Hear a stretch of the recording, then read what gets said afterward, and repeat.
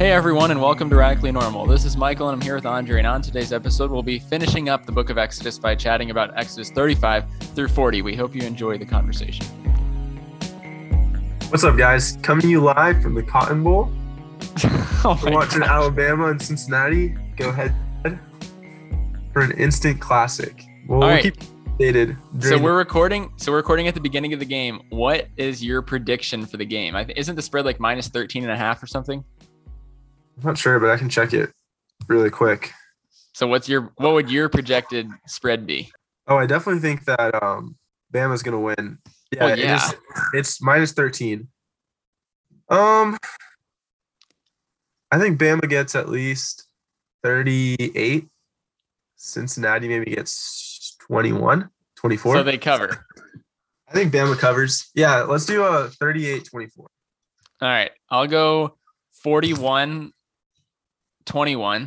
and I think Bama also covers. The only question is if the Bama that shows up is going to be the Bama that showed up against Georgia earlier, or if it's going to be the Bama that showed up against like Auburn or LSU. But this will come out. I hope you guys are ready for this 4-hour coverage of the game. We're getting to the. This is not going to be 4-hour coverage of the game. Oh, we're getting to the coin toss, guys. So put in your bet to the coin toss. Until we get a score, let's get through the chapters, and then we'll see where we're at in terms of the spread again. So last week we talked about Exodus 32 through 34. We had the golden calf and incident where Israel sinned, and then Moses interceded for them before the Lord, and then he saw God's glory. He got new tablets in 34, and the covenant was renewed. And then now we get to chapter 35. Sweet. So just jumping right in. So I guess just to preface everything, Michael and I are going to try to get through this pretty quickly, hopefully like a 15 to 20 minute episode, not as long. So what we're going to see is a lot of the instructions that we've been seeing for the construction of the tabernacle, the building of things like the basin, for example, the different instruments for the sacrifices, as well as, the making of the garments. Now this is closing out the chapter the book, specifically chapters 35 through 39 is actually those instructions being actually carried out. So starting in verse 1 of 35, we see the Sabbath regulation. So just to kick off, we see again the importance of the Sabbath. So they're to work for 6 days and then rest on the seventh. And then we get into contributions for the tabernacle in verse 4. And I think that the key thing here is that the people came forward and made contributions. They collected all the things that they needed, that we've seen in the instructions that were going to be necessary, the things for the linens, the gold, the silver, the bronze, to build all of the different things as they were laid out in the previous chapters. And then we see again in verse 10, moving forward, we see that there are skillful craftsmen. The Lord has, given them these skills as we had seen in the previous weeks that we had talked about. And then, one last key thing that I thought was really cool was that actually in this collection of contributions for the tabernacle, we see that they collect, an abundance of gold and silver and bronze.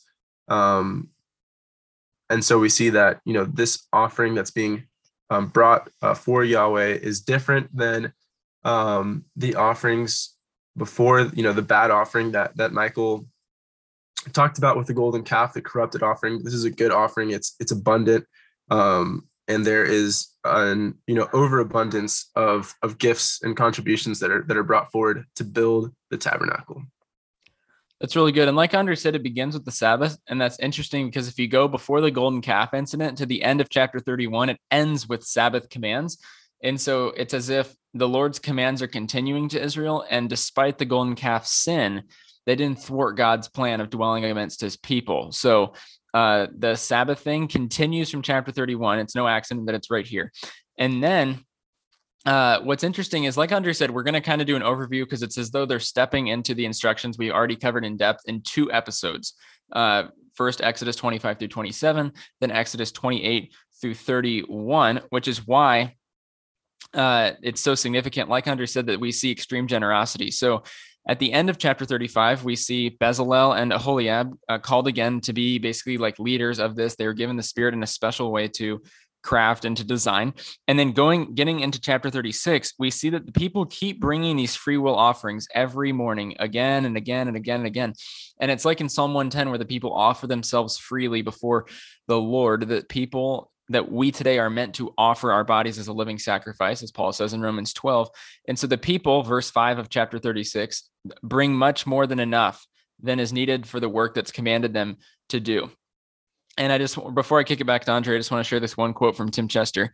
The book of Exodus began with the Israelites slaving on the building projects of Pharaoh. It ends in chapters 35 through 40 with them working on another project, the building of God's tabernacle, end quote. And so we see that they're still working, but for a much different purpose. That's really good. And that kind of gets us to verse 8, where we see first, they're going to make the curtains. And we see how they do it. They follow the instructions that we'd already talked about 2 episodes ago. And we see, just to remind, what's the importance of these curtains. It's to be a barrier between the holy place and the most holy place. So we see, why that's important, how they're gonna make it. Making the curtains out of those fine linens. It talks about the goat hair that they're going to use. They're going to follow these instructions down to a T. Make the different class of bronze and gold, hold these upright. And we really get to see how they're going to make what is to surround the tabernacle here. So from the framing to the curtains, to everything in it.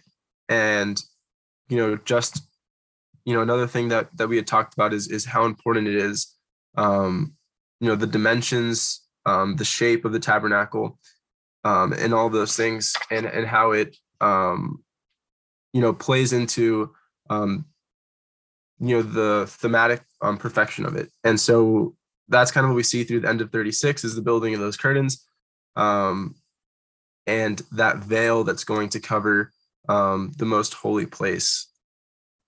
Yeah, and I loved our conversation both in the episode on the holy priest or the high priest garments and how that had connections in color and in material to the tabernacle. We kind of made a connection there, or you did, I think. And then, so that's kind of closing out, like in verse 35 of chapter 26, he made the veil of blue and purple and scarlet yarns and fine twined linen with cherubim skillfully worked into it. He made it. So it's like the cherubim are on the outside guarding the entrance to the holy place, just like they guard the presence of God in the midst of Eden when the people are kicked out, when Adam and Eve are kicked out in Genesis 3. And then so we get into chapter 37, where we see that the ark is made and that the mercy seat is made, and the cherubim are on the opposite sides of the mercy seat. And then verse 9, the cherubim spread out their wings above, overshadowing the mercy seat with their wings. And so at the end, it says that their faces are facing the mercy seat. So like I said in that episode on chapters 25 through 27, it's as though the cherubim are gazing at the mercy seat. So the sacrifice and the atoning work and the glory of God that'll be present there, that's the focus. Not anything about the cherubim or other heavenly creatures, but the atoning work in God's presence. And then we kind of move through chapter 37, where we see things. We've already seen instructions for all these things, the making of the table, and then the lampstand that's almost like a new tree of life, and it's constructed of gold, and it's like a new tree of life is in their midst, symbolizing Eden once again. Yeah, and then just, wrapping up chapter 37, like I said, we want to get through this pretty quick. But now, as Michael mentioned, we've seen them make the table, and that is going to be where they prepare the different offerings, have the different utensils as we talked about. And then, I won't say anything else about the lampstand, but then closing it off, they make the altar of incense starting in verse 25. So we see that again, as the common theme, they're building this, they're constructing this via the instructions we've already talked about.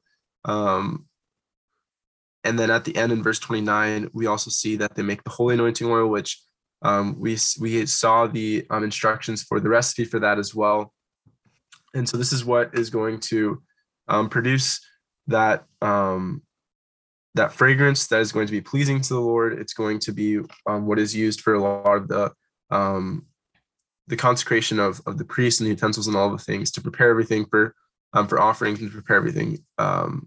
In the case of Aaron and his sons, to become, fit for that, for service of, via the ceremony, which we already discussed for the priests. Then moving over to chapter 38. If you have nothing else from chapter 37, Michael. Yeah, but hold on. So verse 38 or chapter 38, verse 1, he made the altar of burnt offering of acacia wood. Do you remember what you told the people about acacia wood? Oh yeah, so same stuff about acacia wood. Jumping in with 38, it's nice wood. I forgot all the properties I looked up and all that, but something like it couldn't be scratched though, right? There's something about that. Yeah, it's like harder to scratch and all that. So it kind of fits the theme of everything we're seeing. So the fine wood and the gold, you're going to see more of that the closer you get into the closer you get to the most holy place. And then, as you go out, you see more of the bronze and just more loosely with curtains holding everything up and all. So we see that the making of the altar, and starting in verse 1, like Michael said, we see the acacia wood. And then here we see the altar is in verse 1 towards the end. It was a square, 3 cubits high, 3 cubits was its height, and made the horns for it on its corners. So as we talked about with the different poles and things that are supposed to be used to hold this up. So we see all of that continue on. And then there's a small tidbit about the making of the bronze basin in verse 8, which is to be, where they're to wash. And then I'll hand it back over to you in verse 9. Yeah, so then we make the court. I'm pretty sure Andre asked me something about the construction of the poles and the spatial reckonings of the courtyard. And so that was in that episode earlier. And then so they basically hang up the linen, and there's all these different sides, and it's like 75 feet by 150 feet. I think I could be misremembering what I said.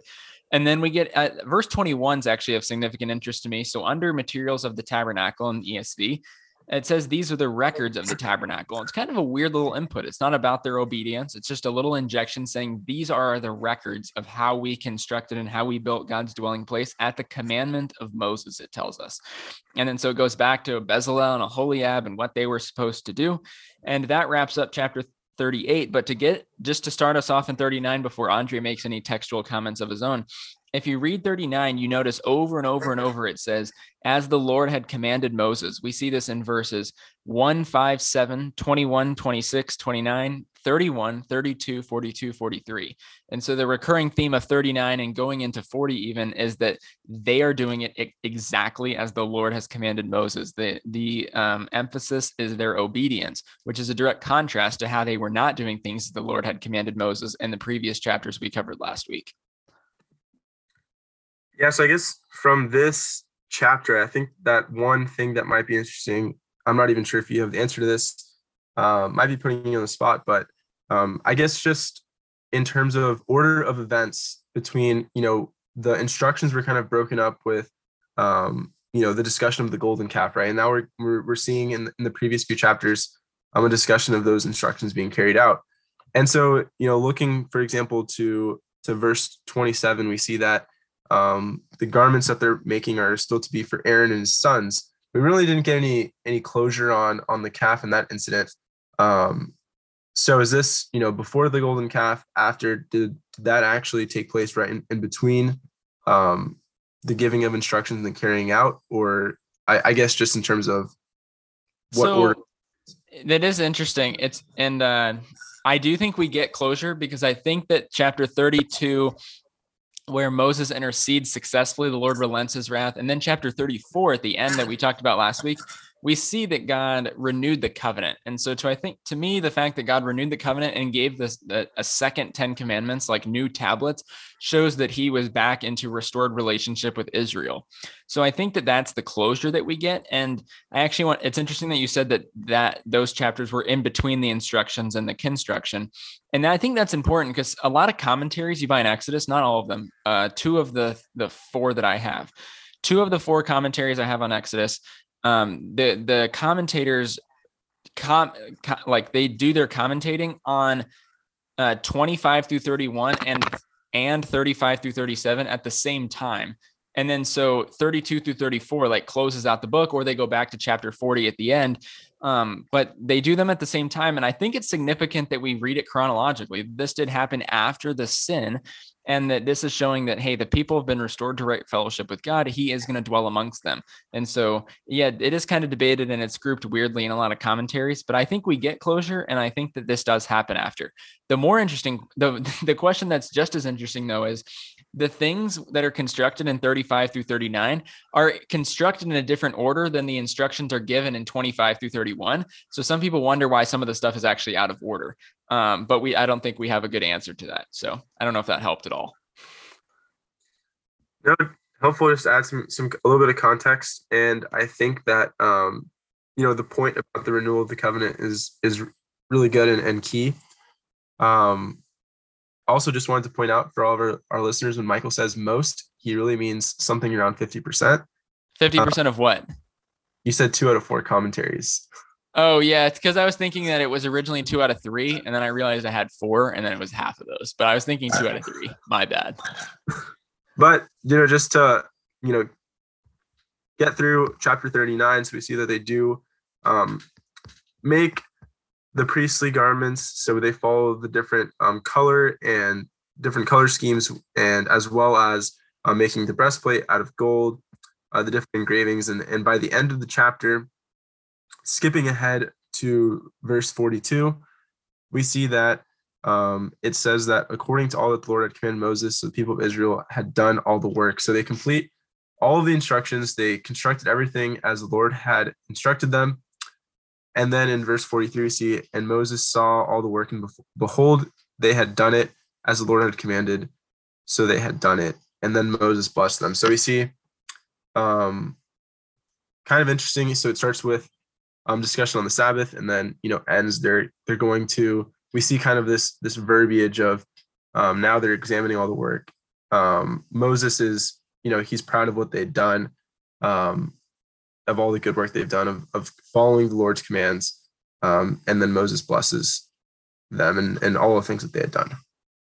Yeah, it's really good. So getting in chapter 40, the newest, or the only new chapter in terms of just direct content we get this entire episode, says the tabernacle erected. And so in verse 2, it tells us that we're in the first day, or the Lord says, on the first day of the first month, you shall erect the tabernacle, and you shall put it in the ark of the testimony, and you shall screen the ark with the veil. So the veil was what we talked about with the cherubim woven into it that separates the most holy place.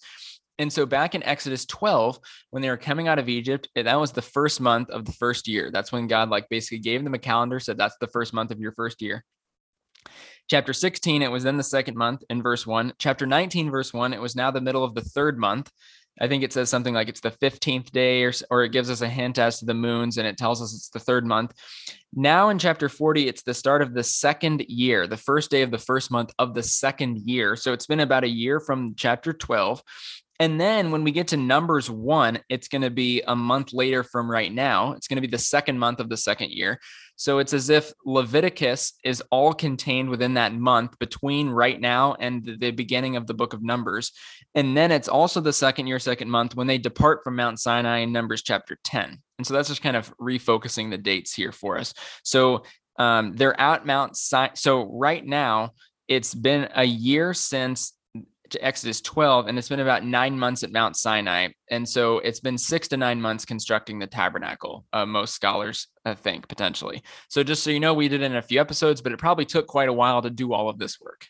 After, they put all the pieces together, in verse 9, we see that they're going to take the anointing oil and they're going to anoint the tabernacle and all that is in it, to make everything holy. So this is a key part because, we've seen talk of this oil that's going to be used to consecrate everything, and it's going to be used to anoint the tabernacle, to make it holy, to make it fit for Yahweh, and then also for Aaron and his sons. So we see that Aaron is going to put on the holy garments in verse 13 and also be anointed so that he may serve the Lord, and his sons are to help him in serving the Lord as priests, and they are to be anointed. And we see that they're going to be a perpetual priesthood throughout their generations. So we see that after they build the tabernacle, after Moses sees that they have finished all the different pieces and followed all the instructions, and he blesses everything, we see that now they put it all together, and they now are going to anoint Aaron and his sons. And what's interesting is, and this is kind of to jump ahead, but in verse 35, Moses can't enter the tabernacle because the cloud's there. But in Leviticus, we see the ordination and the consecration of the priests so that they can go in. So it's almost like the parts of Leviticus are solving that issue. But yeah, so like Andre said, there's a perpetual priesthood. And then in verse 16 and 17, kind of what I already covered about the dates, but we're in the second year, first month, first day. And the tabernacle is erected. And then in verse 20, they take the testimony and put it into the ark and put the poles on the ark and set the mercy seat above the ark. So now they've not just built it. And so they've taken the instructions of 25 to 31. They've constructed it in 36 through 39. Now they're actually like putting it into action. It's all coming together as the tabernacle is actually lifted up so they can enjoy God's presence. And then so that carries us 21 all the way through 33. The tabernacle has already been made, but now it's all put together. Verse 33, the court is erected around the holy place and the most holy place. And it says at the end of verse 33, Moses finished the work. And so it's not just built, but it's actually constructed and ready for God to dwell with them, which we're about to see in the next few verses.